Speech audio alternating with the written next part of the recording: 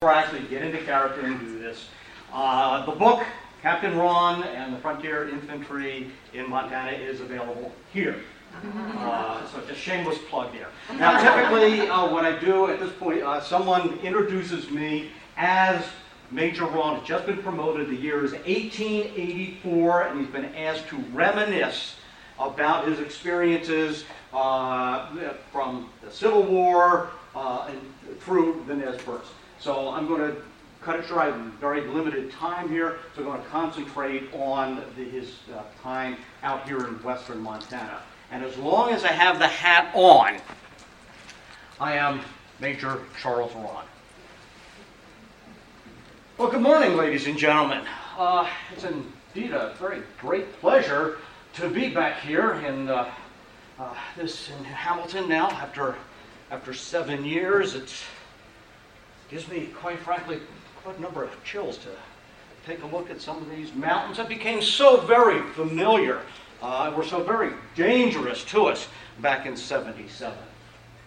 Now, the 7th Infantry, we were first posted to the frontier following Reconstruction.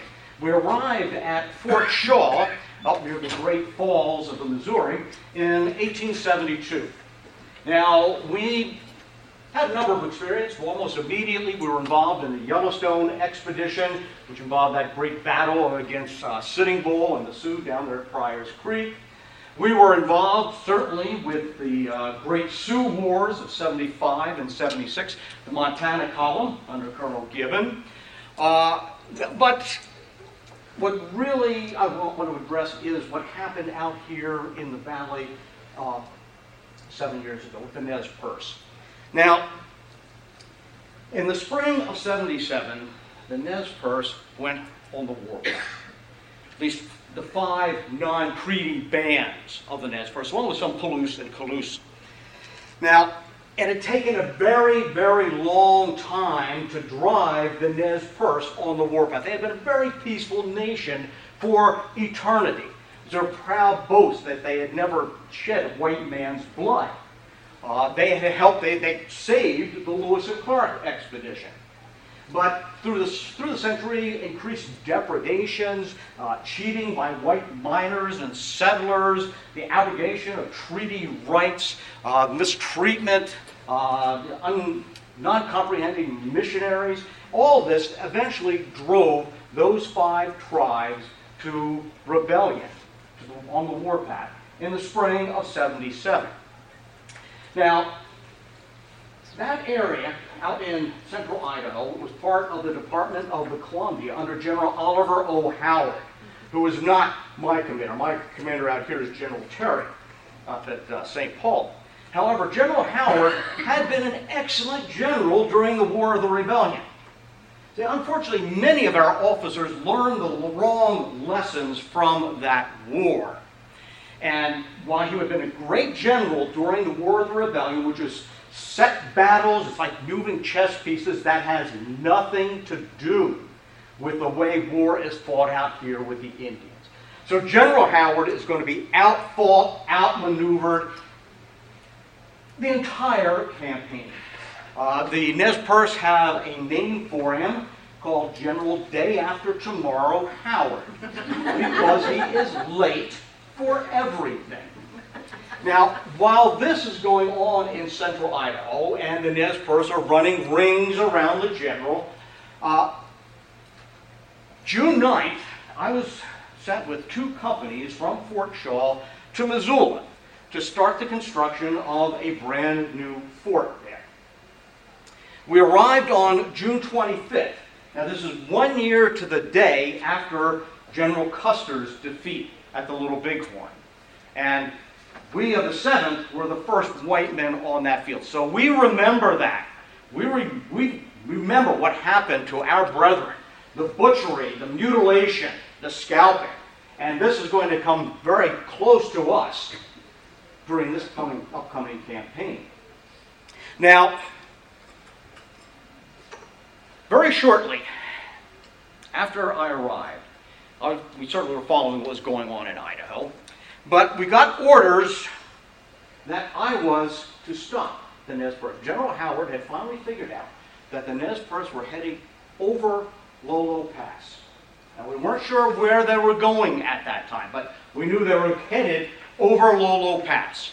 And at the end of that is that little town of Missoula, and I have my 49 men. Company A and I, that's all I had, and I was told by General Howard, who has overall command over the Nez Perce War, I was to stop the Nez Perce.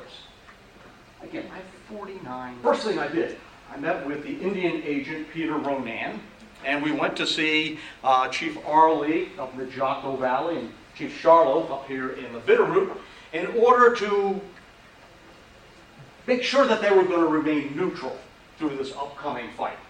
And fortunately for us, they agreed that that indeed was their stance at this point. They'd been allies with the Nez Perce, but they understood what was actually going on in the power of the United States military. So, having obtained their assurance, and not only their assurance, about a dozen or so of their braves came to support me as volunteers.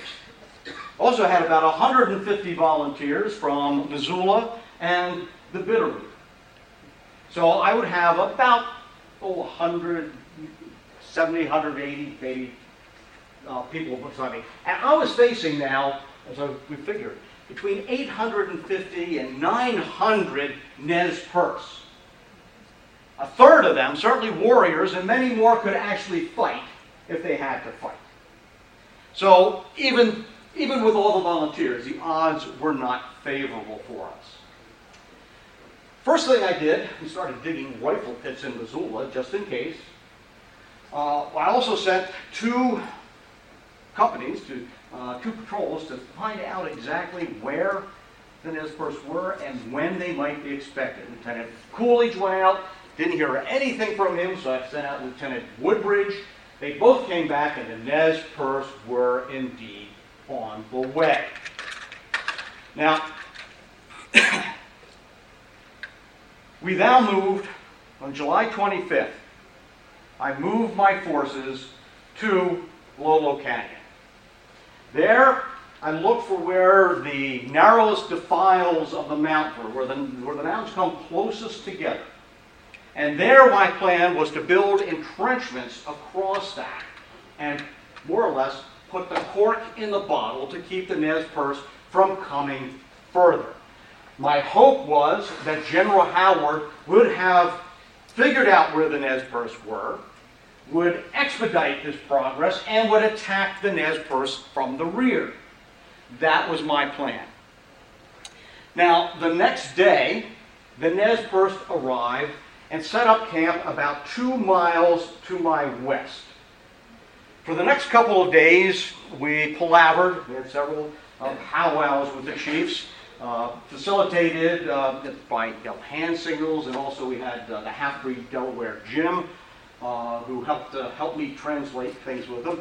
We never came to any type of agreement, and I always returned to the battlements confident that we were about to be attacked.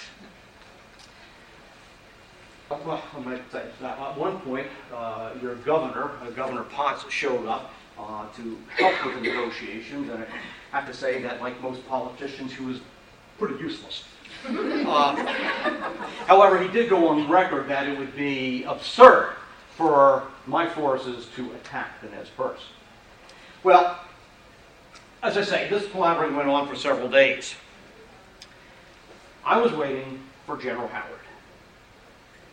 The Nez Perce were looking for a way to get around.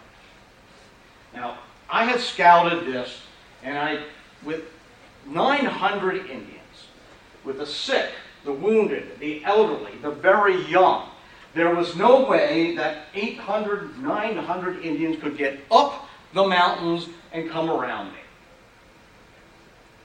So I thought. Now, the Nez Perce, somehow or other, got word behind my lines that Chief Looking Glass had promised that if the Nez Perce could get around peacefully, they would then proceed up the Bitterroot peacefully. The threat unspoken was that if they have to fight to get through my lines, they would win. There's no doubt about it. Then Missoula and the Bitterroot would be wide open for pillaging. So during the night, every single Bitterroot volunteer deserted. And groups of 2 to 20, every single Bitterroot volunteer deserted. As well, about half of the Missoulians, who are now cowering in terror in Higgins' store. It was that night also that the Nez Perce found their way. They went up Sleeman's Ravine and came around and came down behind me. Now, some of you gentlemen may have had some military experience, but it looks like most of this audience has not. So here's a very easy strategic lesson. And that is, if you build your defenses for an enemy coming from the west, and that enemy shows up in the east, this is not a good position to be in. It's not a good position for me and my men. It's not a good position for Missoula or the Bitterroot. So I ordered my men to turn about and offer battle. I was not going to initiate it. What I did not know at the time was that Looking Glass had told his braves, let the white man fire first. So nothing happened. And what passes for a newspaper in the town of Missoula has decided to call this the affair at Fort Fizzle and has demanded my court-martial. Now, fortunately, I have been supported throughout all of this by my superiors, Colonel Gibbon, head of the 7th Infantry, General Terry, General Howard, and even Governor Paz. So following, there were a few little altercations as the Nez Perce tried to make their way up, but they pretty much went up the Bitterroot in peace, buying supplies from the Bitterroot settlers and the merchants, including whiskey and including ammunition. I sent a patrol under Lieutenant Stevens to follow the Nez Perce. The rest of us went back to Missoula. Lieutenant Stevens was to follow the Nez Perce and find out where they were going. Now, there were two options. They could turn east into the Big Hole Valley, a place where they traditionally take time, gather roots, relax before they move to the hunting grounds and the Crow, their allies in central Montana. Or they could loop around back west and go back into Idaho where their homeland was. We didn't know at the time. We had suspicions, but we weren't quite sure. Well, the Nez Perce turned east and settled into the Big Hole. Now, Looking Glass, their commander at the time, he refused to post any sentries around the encampment. They were at peace in Montana. They had left the war behind in Idaho, or certainly they would have been attacked at Lolo Canyon. And he refused to post sentries. He refused to let any of the other chiefs post sentries in case it might alienate some of the settlers. They were at peace. It was their time to rest and recover before their next push towards the buffalo grounds. He also undoubtedly realized that General Howard was days and days away, which he was. But he was not aware that Colonel Gibbon had mobilized the entire 7th Infantry. He had come from Fort Shaw, brought some of the forces from Fort Ellis. On August 4th, passed through Missoula, picked up me and my men, and we followed them up the Bitterroot. Just a couple days to a day behind as we were moving much quicker. Now, Big Hole battle. On the night of August 8th, about midnight, we ordered our men, we're about 4 miles on the backside of Battle Mountain. We ordered our men to divest themselves of their bedrolls, their coats, and their blouses. We had about 180 in all, if you count the 7th Infantry as well as some very brave volunteers from the Bitterroot. So we numbered about 180. Midnight, we started down Trail Creek. Now, Trail Creek, as it goes around the mountain, as it comes out into the plain, it splits into two. One trail goes through the swamp towards where the Indian encampment is located. About 89 teepees are out there. The left hand, the northern trail, comes up and goes about 30 feet above the level of the valley, up along Battle Mountain. On Battle Mountain, that is where the Indians had their pony herd. They had their animals. So one part of Gibbon's plan was to drive a wedge between the Indians and their animals. Without their animals, the Indians would be done. About 4 o'clock, Colonel orders us to begin to move in the Big Hole. Understand, very sodden, beautiful willows growing alongside. The willows look wonderful, nice, soft and fuzzy when you're up above them. It's virtually impossible. And yet, we came up on the opposite side of the river from the Indian encampment. Now, further explaining Gibbon's plan, and he has been criticized for this. His plan was that at the break of dawn, we would launch our attack and we would fire low into the teepees. We would fire low to cause as much injury, death, confusion as possible. The idea was to break their spirit, drive them out of their camp, away from those animals, and the war would be over there on the field of the Big Hole. That was the plan. It was dependent on surprise. Before we're ready, we're all there hiding in the willows on the other side of the river.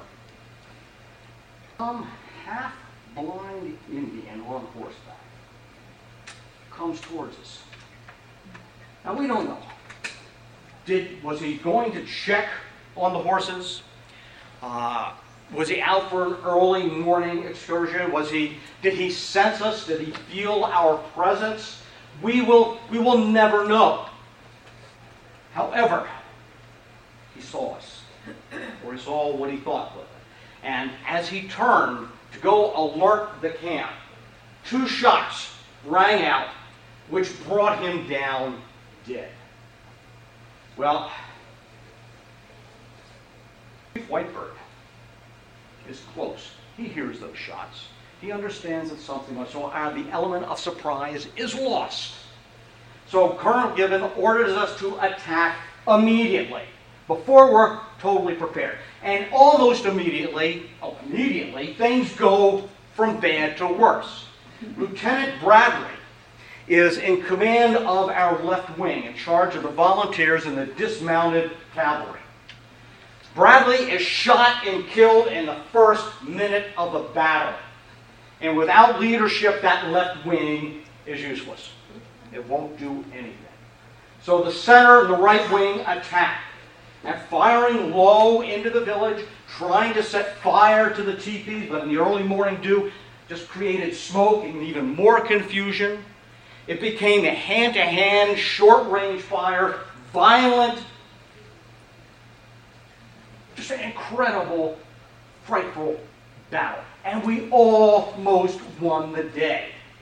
We almost drove the Indians out of their camp. But then chiefs like Ellicott, Whitebird, Lean Elk, Josephine rallied their forces and began pressing us back. Now, I had been held in reserve, very temporary reserve as it turned out, because we were soon crossing the river to help our comrades. Now, were there atrocities that occurred? Yes, there's always going to be atrocities. But in an Indian battle, an Indian war, it's no quarter asked for, no quarter given. And who is and who isn't a combatant or a non-combatant? Is that young boy who picks up his father's rifle and starts firing at a soldier, is he a non-combatant? Take the case of Captain William Logan, my second in command at Fort Missoula. He had just, in hand-to-hand fighting, killed the Indian. When that Indian's woman reached over, grabbed the pistol, and shot Captain Logan right between the eyes. Is she a non-combatant? There are also cases of mercy. For example, as we were crossing the river to help, there were women, and they're going, women only, women only. Some of my men, in the heat of battle, were ready to fire and kill them. I ordered them not to. They were not the enemy. The enemy was in the village. No quarter asked for, no quarter given. It soon became very evident that we needed to retreat. We were in big trouble. The only place possible of refuge was a bench of timber, a little point of timber, about 400 yards to our west. We slowly made towards that. I was placed in charge of the rear guard to protect our retreat. And as we would retreat, and as we had to leave our fallen soldiers, our brothers, on the field, the Nez Perce would come up and kill each wounded soldier. No quarter asked for, no quarter given. We managed to attain that bench, that timber, that point of timber, with the charge. There were Indians there, but we managed to dislodge them with our full charge. And we began to set up our encampment. I mean, we were hiding behind anything that didn't move. Trees, boulders. We were digging our rifle pits as the Indians surrounded us and started firing in. Now, at one point, the Indians were distracted when Colonel Gibbons' mountain howitzer showed up. Now, mountain howitzer, small cannon. Colonel Gibbons had one. Now, it takes 7 men trained as a team to operate a mountain howitzer. Gibbon had 6 who had never worked before together at all. How they managed to get 2 shots off is anybody's guess. But it relieved pressure for a while. That night was the most dreadful night of my life. I'm sorry, of my men's. We were scared to death. This could be another Custer. We were short on ammunition. We didn't have enough ammunition had the Indians chosen to make another attack. We didn't have enough. We were freezing. We'd been fighting through the cold, through the water. Big Hole gets hot in mid-August, but nights get cold. We're tired. We've been on the move for 36 hours at one point. Total exhaustion. We were starving. Our only food was a hardtack we had taken, stuffed in our pockets. That's long gone now, melted in the river. We were dying of thirst until finally 3 of the bravest soldiers, Company G, I ever met, volunteered to take all our canteens down to the river and fill them for us. They were so scared they forgot to drink while they were down there. But they came back and they got us through it. But the very worst part of the entire night, this haunts me every night. It will plague me the rest of my life. Not just our wounded, but also ills, suffering, and grief coming from us, from the Indian camp. Sounds will never leave. The next morning, about 6:30, an advance runner from General Howard shows up. This indicates to the Nez Perce that it's time for them to leave. Now, they fired a few parting shots over us. We discovered there was only about 8 or 9 Indians, and we kept keeping us down on it. We thought there was about 100. But the Nez Perce left, leaving the battlefield to us. General Howard arrives a little bit later, 2 days later, and I am placed in charge of the hospital train. The hospital train we take to Deer Lodge, to St. Joseph's. It's the only surgical hospital in the territory. And we had 39 wounded, 2 of which died. We also suffered 29 killed on the battlefield. The Nez Perce been estimated between 60 and 90, most of them civilian, old women, children, unfortunately. Now, the Nez Perce continued the trail, and I won't go into that. The story is long and involved. We returned to Missoula and Fort Shaw. Just in closing, to say that Colonel Gibbon has called this a great victory. I want no part of any such victory again in my life. We lost many good men, volunteers, soldiers, brothers that day. It was tragic. It was sad. However, yes, it was a victory because the Nez Perce let us have the field. But however, the Nez Perce suffered far worse than we did. What they lost, men, supplies, animals, they could never recover. We could replace our ranks. But they lost something there on the field of the Big Hole that they could never, ever hope to get again. On the field of the Big Hole, they lost hope. They would fight on for nearly 2 more months. But the war was lost at the battle. I've gone on almost too long. So I want to thank you very much for your attention. I must be catching a train. Thank you.